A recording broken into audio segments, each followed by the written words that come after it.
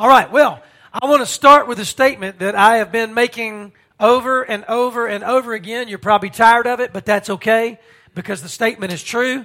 And I'm probably going to open up with this statement again next Sunday as well. Biblical leadership, what is it all about? Glorifying God. Biblical leadership is always about glorifying God. As a matter of fact, your purpose, my purpose, is to give God glory. I mean, that really is it. You can look in the Old Testament, you can look at the prophets, you can look in the New Testament, and everywhere in the Bible, we can see that our purpose in this life, everything that we are, it is to give God glory. We should give God glory with our words. We should give God glory with our actions. When we started this series way back weeks ago, one of the things we learned is that God created us in His image. And God gave us power. He gave us authority. As a matter of fact, in Genesis, He said, I want you to rule over the earth. I want you to subdue it. If you'll remember, He told Adam, I want you to name all the animals. I want you to be the one to rule and subdue the earth. And so God created us with power and authority, and He wants us to use that power and use that authority anywhere and everywhere we are. We have talked over the past few weeks about positions of leadership, which, we'll get there, but pastors, elders, deacons, teachers, those are what I would call positions of leadership within the church. But we also have talked about acts of leadership. So you may not have a position or a title, but you still have the capacity to lead in different ways, different acts. And we looked at different people in the Bible. We've looked at Joshua, one who had a position of leadership. We looked at Rahab, one who had an act of leadership. She didn't have the position Joshua had, but the moment she was able to lead, it was just as powerful. And so tonight, we're going to really dig in and talk about the church. Now, there's a book that I have read. Matter of fact, I don't even know how many times I've read it. I'm actually reading through it again just because it works. But I love this book. I actually had to read this book in college. And I have given this book away to friends before in ministry. It's a book called Designed to Lead. It's by Eric Geiger and Kevin Peck. And in chapter 1, and I've already told you this, but in chapter 1 of their book, here's what they say. They say leadership, apart from the work of God, cannot produce true, flourishing, and eternal results. So think about that. What they say in their book, in the very beginning of their book, is that leadership, godly leadership, is what produces true, flourishing, and eternal results. They go on to say this, and tonight this is really the theme of our lesson. And I put this on your handout. Here's what Eric Geiger and Kevin Peck say. The church, and remember, the church is not a building, okay? The church is not a place. The church is a people. It's us, the children of God brought together. So here's what they say. The church is uniquely set up to develop and deploy leaders for the glory of God and for the advancement of the gospel. That's what this book is all about. It's all about how God created us, how God brought us together as the church, and as the church, He has given us the capacity to lead. And it is the church that should be developing and deploying leaders and sending them out into the world to advance the gospel. And in my opinion, this statement that we just made, or the statement that they made in their book, that is what leads us to discipleship. People ask me all the time, what is discipleship? Well, discipleship is where we are learning the Word of God and we are exercising the Word of God. Learning the Word of God and exercising the Word of God. And so discipleship actually leads to ministry. Once we learn what God's Word says, and when we start exercising what God's Word says, it leads to ministry. And you know as well as I do, what is ministry? It's meeting the needs of others. That's a simple way to define ministry. It is seeing and meeting the needs of others. And that might be in the church, but it very well means to be outside the church. Okay? And so that's what ministry is. So discipleship leads to ministry. And I'm going to tell you, ministry will lead to evangelism. When you start meeting the needs of other people, you are going to have opportunities to tell others about God's love. God's love for us that is found in Jesus Christ. So think about that cycle, right? We develop and deploy leaders in the church, and we send them out into homes, into schools, into workplaces, and they see opportunities, right? They've been discipled. They've been taught the Word of God. They begin to exercise the Word of God, and they start to see things the way Jesus sees things, and they start to speak the way Jesus speaks and do. They act out the way Jesus acts out. So they minister. They meet the needs of other people. They put other people even before themselves, and then they take advantage of opportunities to tell people, here's why I'm doing this. Here's who I'm doing this for. Here's why I'm doing this. It's all about God. It's all about God's love to us. It's all about God's love through us, and it's found in Jesus Christ. And so Geiger and Peck, they go on, and they run with this idea in this book. They run with this idea of developing leadership in the church and then deploying that leadership out of the church. And here's what they say. And I'm going to throw a word at you that might confuse you, but hang with me because I'm going to describe it. Here's what they say. The church should be a leadership locus. L-O-C-U-S. A leadership locus. What is a locus? It is a central or main place where biblical leadership is found or happening. So in their book, they said the church should be a leadership locus. Notice that they did not say the locus of the church is leadership, but that the locus of leadership development is the church. So here's the thing. The center of the church, right? The center, the main point of the church, well, that's found in Jesus. As a matter of fact, here's what they say. The locus of the church is and must always be Jesus. He is the center. He is the heartbeat of the church. The center of the church is the gospel. And what is the gospel? The gospel is the life, the death, and the resurrection of Jesus Christ. And remember, Jesus Christ died for who? The church. He died for the church. And so the locus, right? The locus of leadership development and deployment is the church. So again, I don't want to confuse you. I don't want you to think that what they're saying in their book is that the center of the church is leadership development. That's not what they're saying. They're saying the center of the church, the heartbeat of the church is Jesus Christ, the gospel of Jesus Christ. But when we understand who God is and how He created us and what it cost God so that we might be right with Him, what we'll understand is that power and that authority and the ability, right, to lead, it was given to us by God. And so the church, right, the church will be a locus of leadership development and leadership deployment. And so with biblical leadership in mind, and the church being a place where leaders are developed, right, taught, discipled, given opportunities to exercise and to minister and to evangelize, let's talk about biblical leadership from the Bible. Okay, let's look at what the Bible has to say. And I'll be honest with you, I've already taught this passage of Scripture to you just a few months ago. But we're going to look at it again because it's all about the church. So look at it with me. 1 Corinthians chapter 12. And I'm going to go ahead and read the whole passage. It's a lengthy passage, but stay with me. 1 Corinthians 12, beginning in verse 12, and we're going to go all the way through verse 31.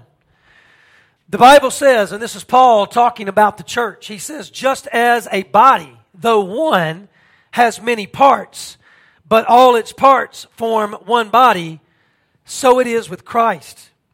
For we were all baptized by one Spirit so as to form one body.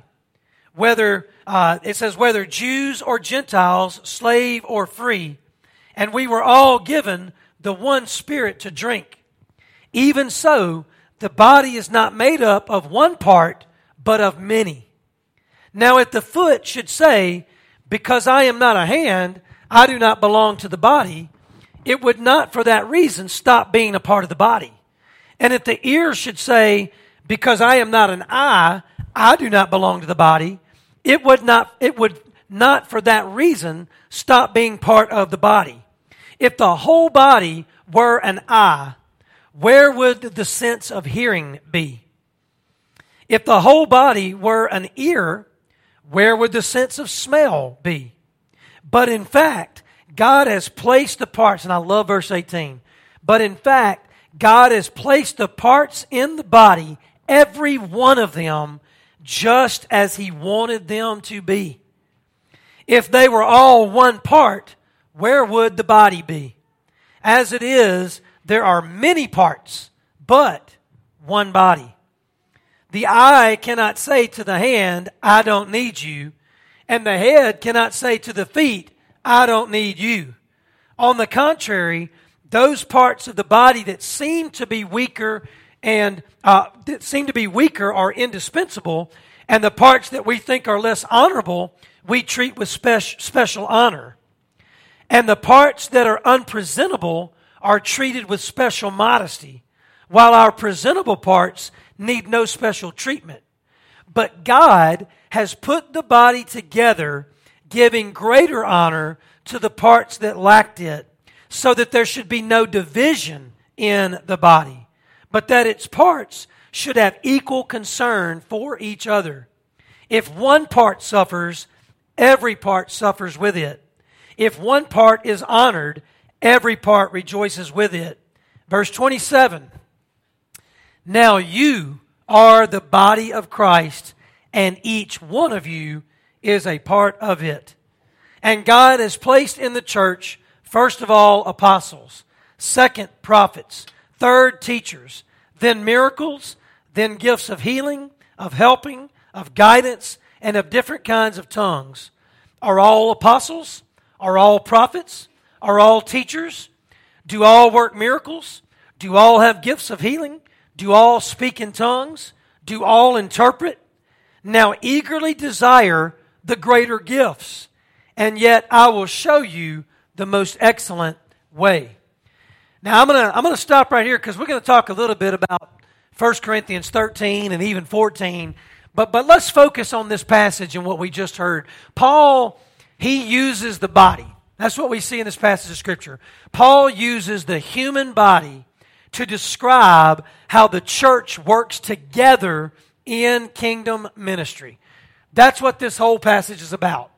He takes the human body, something that we all know about, and he says, here's how the church works. It works like the human body. And so all believers, Jews and Gentiles, Paul says they have been joined together by God through one Spirit, through the Holy Spirit. And it is a beautiful picture of unity that can only happen through the Spirit of God, and it can only happen when we are in complete surrender to God. And so Paul says, hey, God has called us all together, many parts, but we form one body. And that happens through the Holy Spirit. So the Holy Spirit that baptized you and fills you is the Holy Spirit that baptized me and fills me. And because of that, we have something in common. We can have unity because of the Spirit who indwells us. God places, and I love this because Paul says this, God places each part of the body where He wants it to be. And the intention is for the parts to work in unison. The parts to work in unison. And what that means is one heartbeat, one voice, one mind, moving in the same direction, moving at the same pace. That's what unison means. To be in unison means moving together at the same speed, at the same time, in the same direction. And so God put all of these parts together, and He intends for these parts to work together in unison. I love Dr. Tony Evans. You know that. One of the things Dr. Tony Evans says in his commentary is this. He says, if every part of the body were the same, it would cease to be a body. The one who created you gave you the spiritual gift or gifts He wanted you to have to use in the body. And so I love that, right? I think about this. I've been working with some friends who all of a sudden they want to start running, and they know I'm a runner. And so they're asking me advice. They're saying, okay, how do I get started? I just want to run a 5K. What do I do? And you'd be surprised, because here's what I do. I talk to them about their minds, right? Because running, for the most part, is mental more than physical. You got to tell yourself that you can do it before your feet will ever believe it. and so what I tell them is it starts right here. It starts right here in the head. But you also have to think about your feet, your knees. You got to learn how to use your hands and your arms. There's so many parts that are moving when you run. But here's the thing. If those parts aren't working together, you can forget it. You can forget it. You're not gonna run a race. You're not gonna finish a race. You're not gonna continue to keep running. So I love what Dr. Tony Evans says. He says, look, if every part were the same, it wouldn't be a body. I mean, think about it. If everybody wanted to be a foot, what good's a foot gonna do without the leg to carry it, right? What good if everybody was a hand, right? What good is a hand if the feet don't take the hand where it needs to be? You see my point? If everybody were the same part, there would be no body. And without a body, there is no ministry. There is no work that can be done. And so Paul makes it very clear that every part, whether seen or unseen, is necessary. Every part of the body is necessary. And it doesn't matter if it's seen or unseen. Let me give you an example. There were so many people in VBS that worked for weeks and weeks and weeks that nobody saw, right? That nobody saw. Does that mean they weren't important? Does that mean what they did didn't matter? I beg to differ. It mattered, and it definitely made a difference. Whether you saw it or not doesn't change the fact that it was necessary. It had to happen, and it made an impact, right? So whether seen or unseen, every part is necessary. Too many times we can find ourselves emphasizing what we see with our eyes or what we hear with our ears, right? What we see on the stage, and we don't even think about the things that are happening off the stage. I'll give you another example. Without that sound booth on Sunday morning, it'd be tough. It'd be tough to hear me. It'd be tough to hear Brother Andy, right? How many people watch our live stream? Without those guys on the camera, they couldn't watch the live stream. Without the one up there who's pushing the buttons, Chris Temple, right, and others, none of that would happen. So whether you see it on the stage or not doesn't mean that one's more important or one's less important.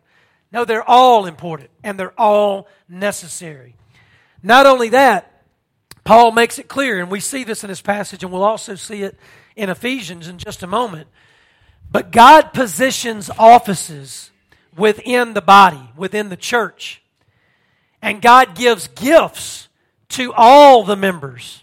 To all the members. Don't miss that. He positions offices, but He gives gifts to all the members. And there's a reason.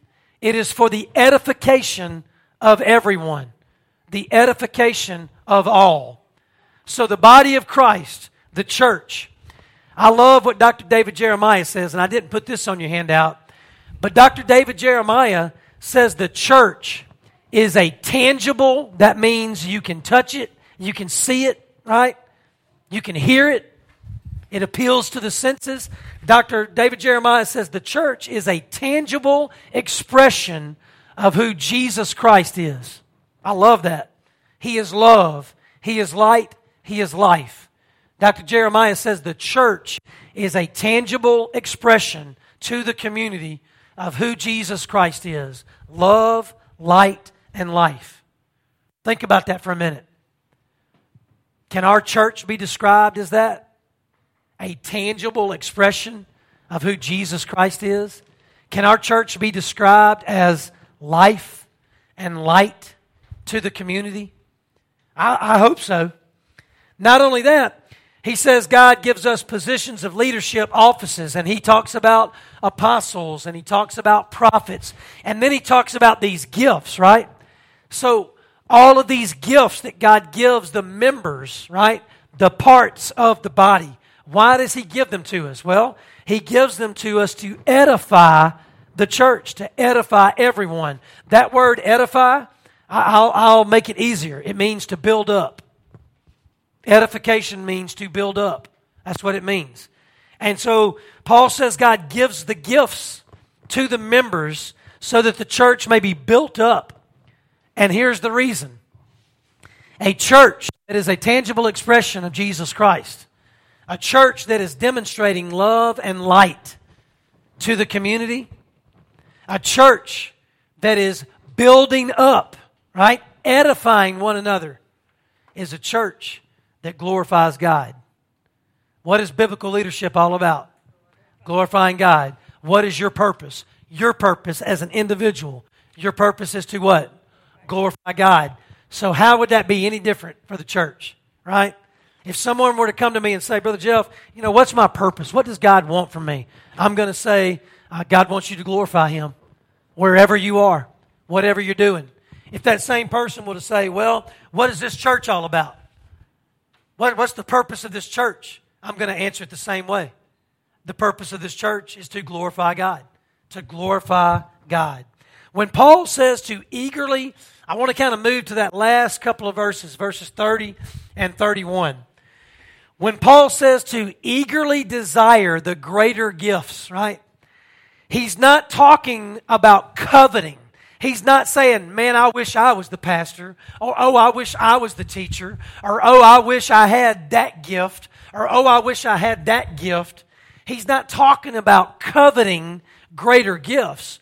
What he's talking about is valuing. Place value on those greater gifts. Place value on those greater gifts. The reason I know that is because Paul goes into 1 Corinthians 13 and 14, and he talks about those greater gifts. As a matter of fact, what is 1 Corinthians 13? What do we call that chapter? We call it the love chapter, right?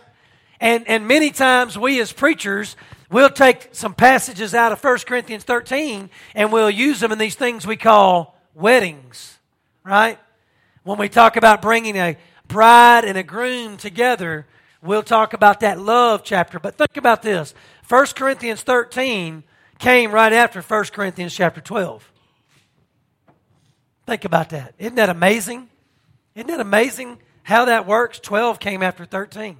Right? Or 13 came after 12.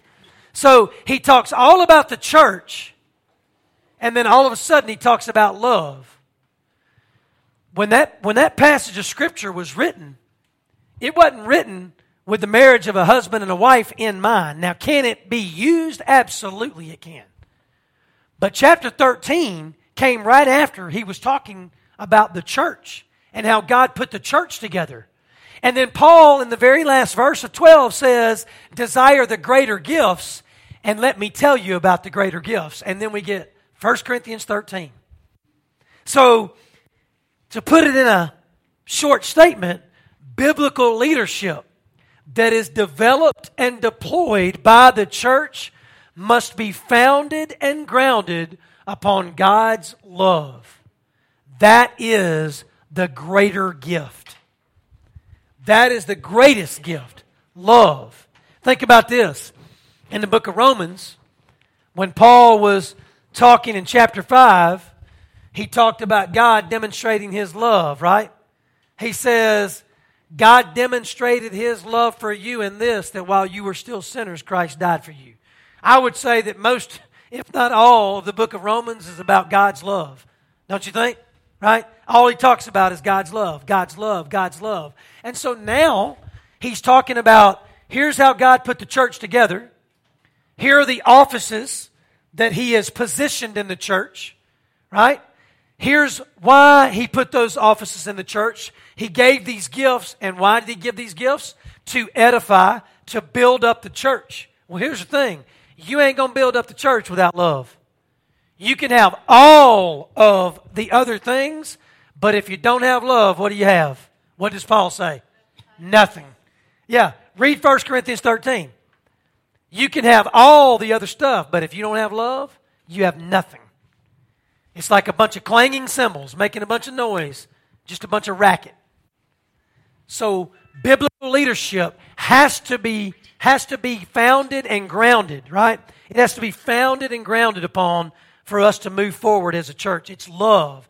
Dr. David Jeremiah, and I will tell you this, Dr. David Jeremiah says from chapter 12 to 13, Paul explains that the best gifts are those that edify the church the most.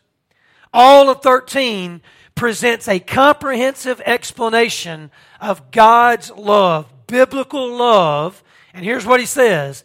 It is a priority commandment. It is the most excellent way of 1231 that surpasses all other ways. And it is seen in detail, God's love. That's what Dr. David Jeremiah says.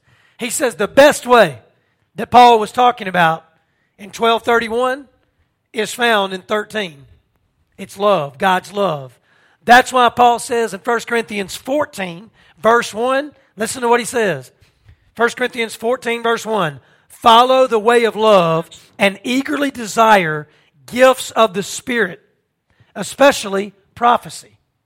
So follow the way of love and eagerly desire the gifts of the Spirit.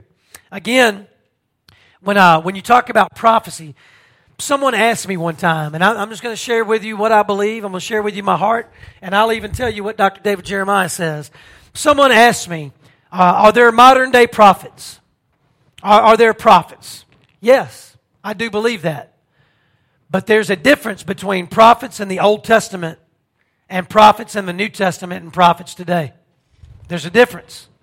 The prophets in the Old Testament were working with Scripture, right? Scrolls that were barely written. And so they were delivering the Word of God as they heard it.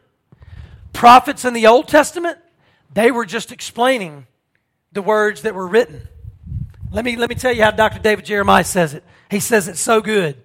He says, prophets in the Old Testament were those who proclaimed the very words of God before it was written down many times. A prophet in the New Testament and a prophet today is one who proclaims the very words of God that are already revealed in the Scriptures. Prophecy in modern times is also called preaching. Prophecy today, right, is just telling you what God's Word says. That's what it is. That's the difference between Old Testament prophets and prophets today. He says prophecy in modern times is preaching. And he says it is the first means by which the body of Christ is strengthened, encouraged, and comforted. So Dr. David Jeremiah says, hey, we got to have those prophets. Because those prophets are preachers. They're delivering the Word of God, but they're delivering the Word of God that has already been written down, that has already been given to us. Okay? If someone comes to you and they tell you, let me tell you what God said, and you say, okay, what passage of Scripture can I find that? And they say you can't find it in the Bible, you better look out. You better look out. I'm just telling you. If they can't quote the book of the Bible and the chapter and the verse, I'm just going to say, okay, that's the words of a man. And listen, it might sound good, and you might can find some Scripture that lines up, but you don't need to be listening to nobody that can't point you to a book of the Bible, a chapter of the Bible, and the verse of the Bible. You understand? That's how people are led astray. We call those cults. And we call those cult leaders. I'm just going to call it what it is. Okay? That's right. So, Biblical leadership, right? Just as it is founded upon God's love, biblical leadership that is developed by the church and deployed by the church must also be founded and grounded upon God's Word. I'm just telling you, I can't stand up here and talk to you about biblical leadership, right, without talking about God's love and God's Word. If it's anything else, it's not really biblical leadership. Again, listen, I can point you to books like this all day long. And this is a great book, okay? But what they do is they point you to Scripture. Every time they make a point. Like, for example, I just opened up to a chapter on conviction. They talk about this in their book. Biblical leaders must have conviction, right? But they don't just say biblical leaders must have conviction and listen to this story. Let me tell you this. Let me tell you that. You know what they do? They say, go look at 1 Corinthians chapter 14. Go look at Romans. They point you to Scripture. So make sure anytime somebody's trying to tell you something, make sure it's founded on God's love and it's founded on God's Word. And if we are truly going to be a locus of leadership, right? In other words, if we're going to develop leadership and deploy leadership, we got to be standing on God's love and God's Word. And that's what we got to build upon. So, Paul also spoke to the church in Ephesus. And I'm going to go a little quicker here.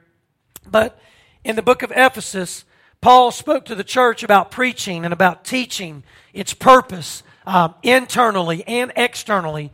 Listen to what he said. I'm not going to read the whole chapter, but I'm going to read a few verses out of chapter 4. Let's start with the first 7 verses. He says, as a prisoner for the Lord then, I urge you to live a life worthy of the calling you have received. Be completely humble and gentle.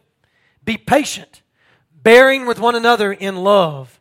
Make every effort to keep the unity of the Spirit through the bond of peace.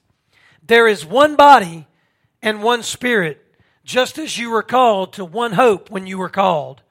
One Lord, one faith, one baptism, one God and Father of all, who is over all and through all and in all. But to each one of us grace has been given as Christ apportioned it. So again, if you read this passage of Scripture, you might be going, oh, well, Paul's talking to this individual or that individual. I beg to differ. He's talking to the body. That's why he says you were called to be what? One, right? He's talking to the body, so he's talking to the church. So this is a passage of Scripture that's not just about Jeff living his life the way God wants him to live. It's Jeff living the life that God called him to live in the context of my brothers and sisters in Christ, the church. And so this is about all of us. Again, Dr. David Jeremiah, I love this. He says the calling of God's children. This is so good. 3 words. The calling of God's children is a holy calling. It is a humble calling. And it is a heavenly calling. And I put some scriptures on your handout. You can go back and look at those a little later. I don't have time to read them all to you. But it is a holy calling, a humble calling, and a heavenly calling. And think about it from this perspective. Jesus told his disciples that biblical leadership is different than worldly leadership. And we've already covered this. Do you remember? In Mark chapter 10, when Jesus was talking to his disciples, he pointed to the Gentile rulers and leaders. You remember? He pointed to them and said, look at those guys. Look at how they're leading. They're using their power and their authority, and they're lording it over their people. And then he turned around and looked at his disciples, and he used 4 words. Not so with you. That's what he said to them. Mark chapter 10, verse 43. He said, not so with you. In other words, I didn't call you. I didn't empower you. I didn't enable you to lead like that. They are lording it over their people. What did Jesus say you're supposed to do with your leadership? Serve. That's what he said. You're supposed to serve. Jesus said, I didn't come to be served. I came to serve and to give my life as a ransom. So Paul in this passage, in Ephesians chapter 4, verses 1 through 7, he basically tells us that biblical leadership that is developed and deployed by the church should be marked in 4 ways. Number 1, humility. Biblical leadership should always be about humility. He says it should be about gentleness. So we're to take that power and that authority that God gave us, and we're supposed to use it gently. Use it with gentleness. Here's a good one. Patience. Any amens on that one? Yeah. I need that. I need that desperately. I'm not a patient person, right? Probably as far as my leadership goes, that's what God's working on that. Because I'm not patient. And if I'm not patient, it's hard for me to lead with patience. And I understand that. But Paul said, hey, that's a mark of biblical leadership. Humility, gentleness, patience, and then the last one, forbearance. Forbearance. That means forgiving others. The only way, right? The only way this is possible, to be humble, to be gentle, to be patient, to have forbearance, to be forgiving, is through the power of the Holy Spirit. And that's what Paul says. Hey, you've been baptized. You've been baptized with one Spirit. You've been filled with one Spirit. You can lead this way. These qualities, right? These marks of leadership, we can't just sit around and talk about them in the church. We have to exercise. We have to exercise these marks, exercise these qualities. We can't just talk about humility. We have to live humbly. We can't just talk about gentleness. We have to be gentle. We can't just say, oh, God, I need patience. We have to be patient. Right? We can't just say, oh, you should forgive. You should forgive. No, we have to forgive. Biblical leadership is not just about talking. It's about walking. It's about living out loud. Another great quote out of this book, and I'm giving you pretty much all of these quotes tonight. I won't use this much moving forward. But another quote in this book, Geiger and Peck, I love this. They say, as God-appointed leaders, Christians are not called, or not just called, to have power and authority. Christians are called to use, listen to that, use power and authority to do what? To serve others. So God didn't just say, let me give you some power and authority, and then you just do whatever you want to with it. No, God gives you power and authority, and His intention is that you serve others with it. But that goes against the culture of our world, doesn't it? That's kind of what we call counterculture, right? It goes against the nature of our world, because the nature of our world is, if I'm in control, you work for me. You do for me. If I'm the boss, then you do the work, right? And I just sit and watch. That's what this world, that's really the nature of this world. But remember what Jesus said in Mark chapter 10, verse 43. Not so with you. In other words, you don't lead like the world leads. You lead like I lead. And Jesus, just a couple of verses later in Mark chapter 10, verse 45, said, I didn't come to be served. I didn't come for you to do for me. I came to do for you. And that's what He told His disciples. He goes on, Paul does, and I'm just going to read this last passage and we'll close. He says this in verse 11. He said, so Christ Himself gave the apostles, the prophets, the evangelists, the pastors, and teachers. So right off the bat, what does He do? He lists some offices, right? Some offices. And then here it is. Here's why Christ gave those offices. Verse 12. To equip His people. If you've ever wondered what your pastor is supposed to do, verse 12 tells you what your pastor is supposed to do. He is supposed to equip the people. For what? It says to equip His people for works of what? Service. He's not here to tickle your ears. Right? He's here to equip you so that you can serve. Ooh, that's powerful. To equip His people for works of service so that the body of Christ may be what? Built up. That sounds a lot like what we read in 1 Corinthians chapter 12. The church is supposed to be edified. Right? It's supposed to be edified.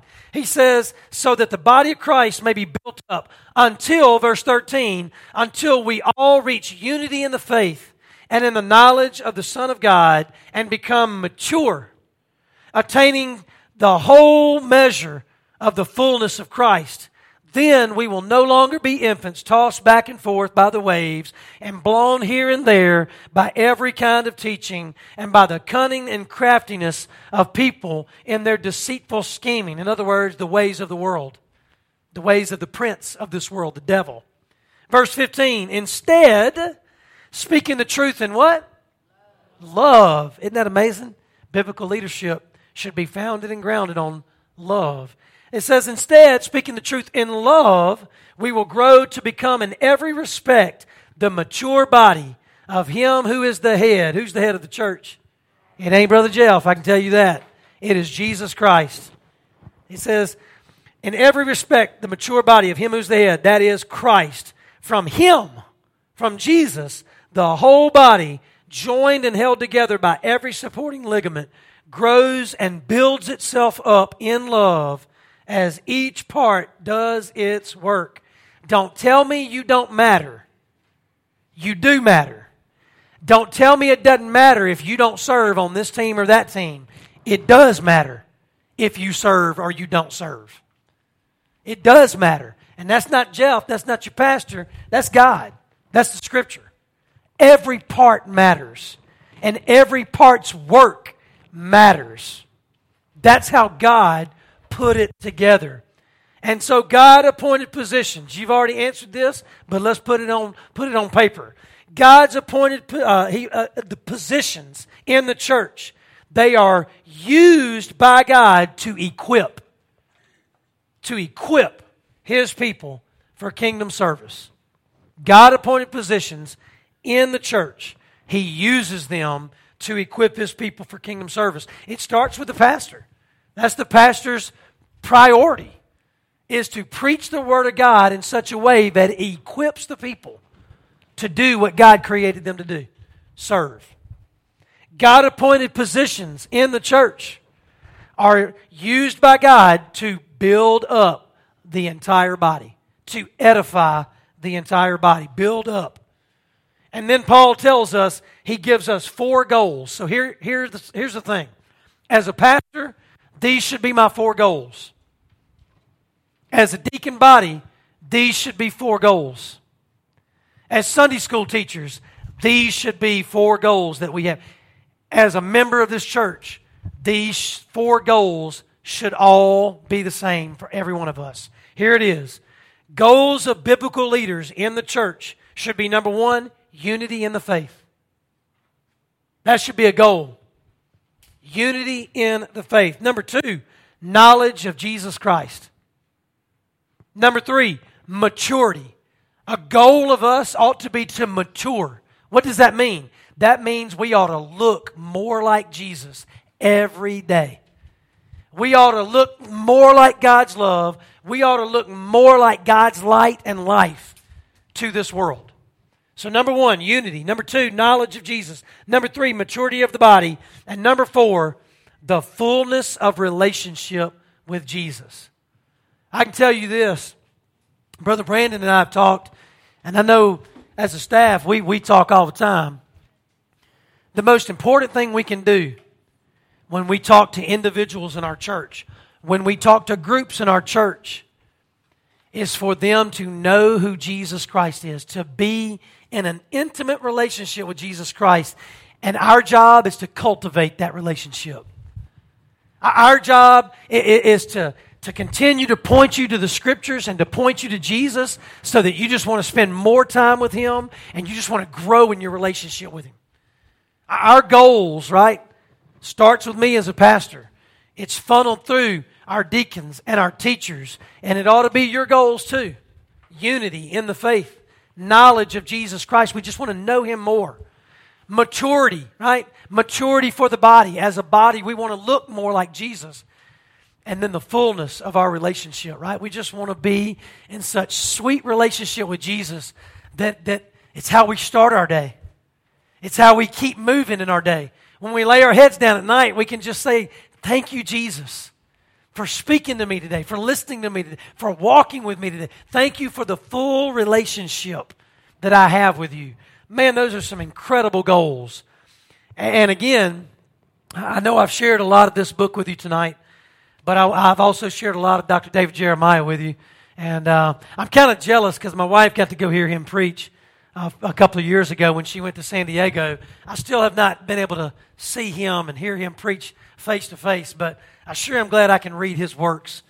Listen to what Dr. David Jeremiah says. What happens when the church functions the way God created her to function? What happens? Here it is.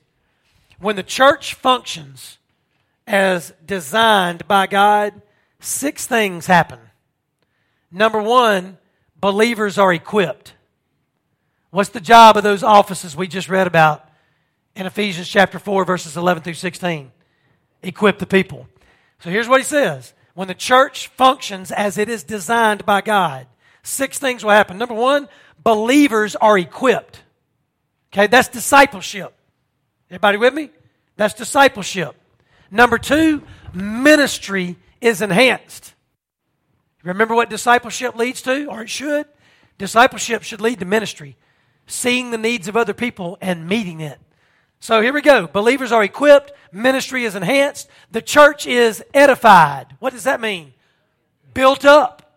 In other words, one person ain't trying to do it all. Oh no. Now the other parts are kicking in. And the foot's doing what the foot's supposed to do. And the hand's doing what the hand's supposed to do. And the eyes are doing what the eye's supposed to do. And the tongue's doing what the tongue's supposed to do. Oh, yeah. That's edification. That's building up. So, believers are equipped. Ministry is enhanced. The church is edified. Guess what happens when those 3 things happen? New believers.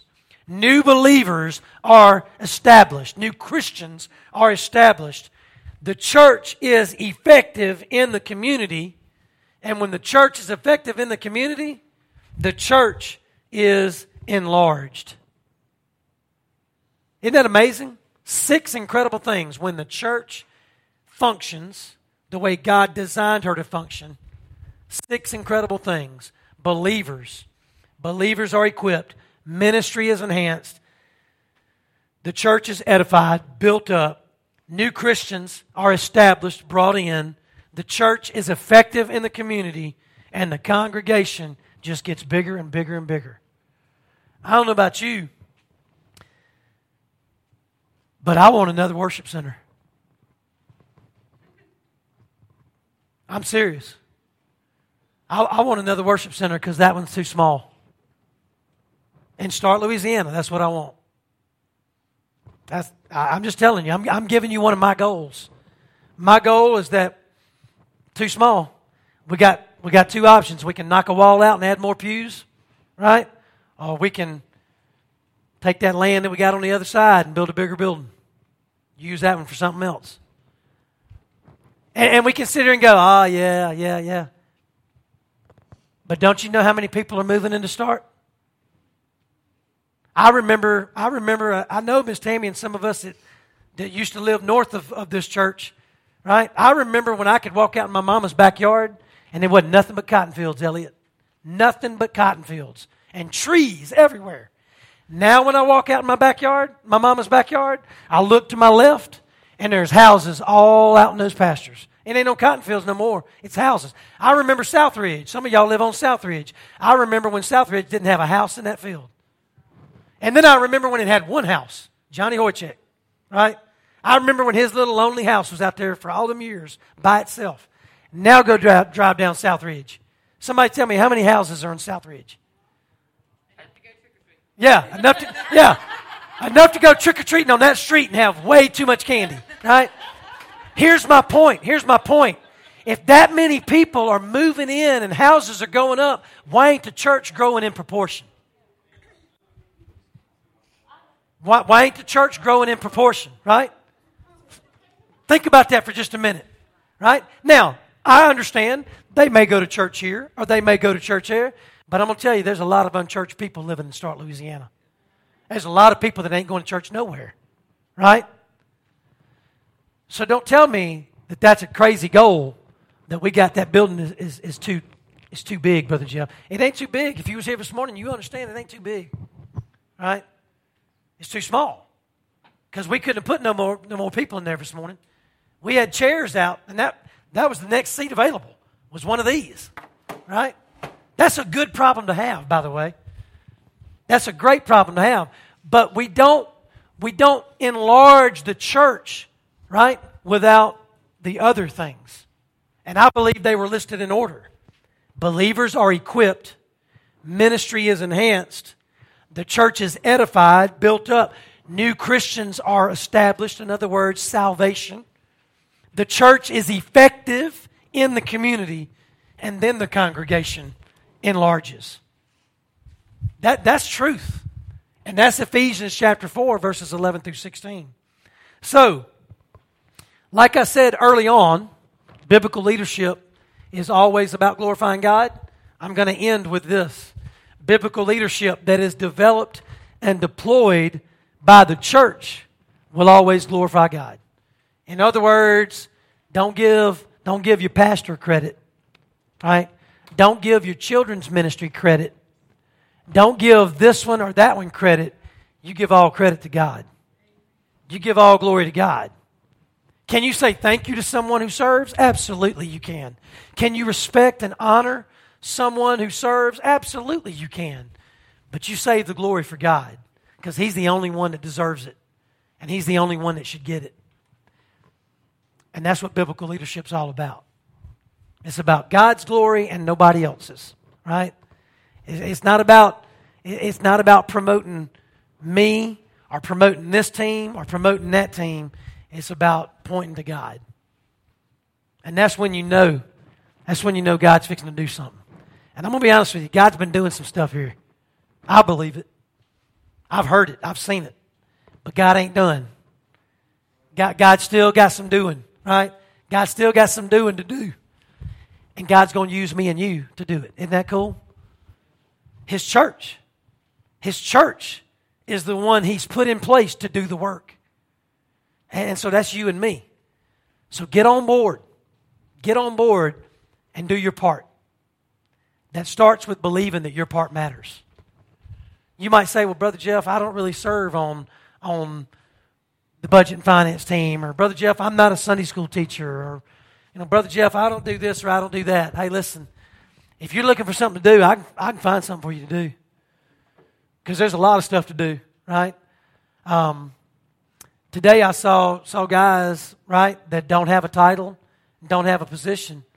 I saw them loading up trucks and loading up luggage, and I saw them escorting people across the road, right? You don't have to have a position to be a leader, right?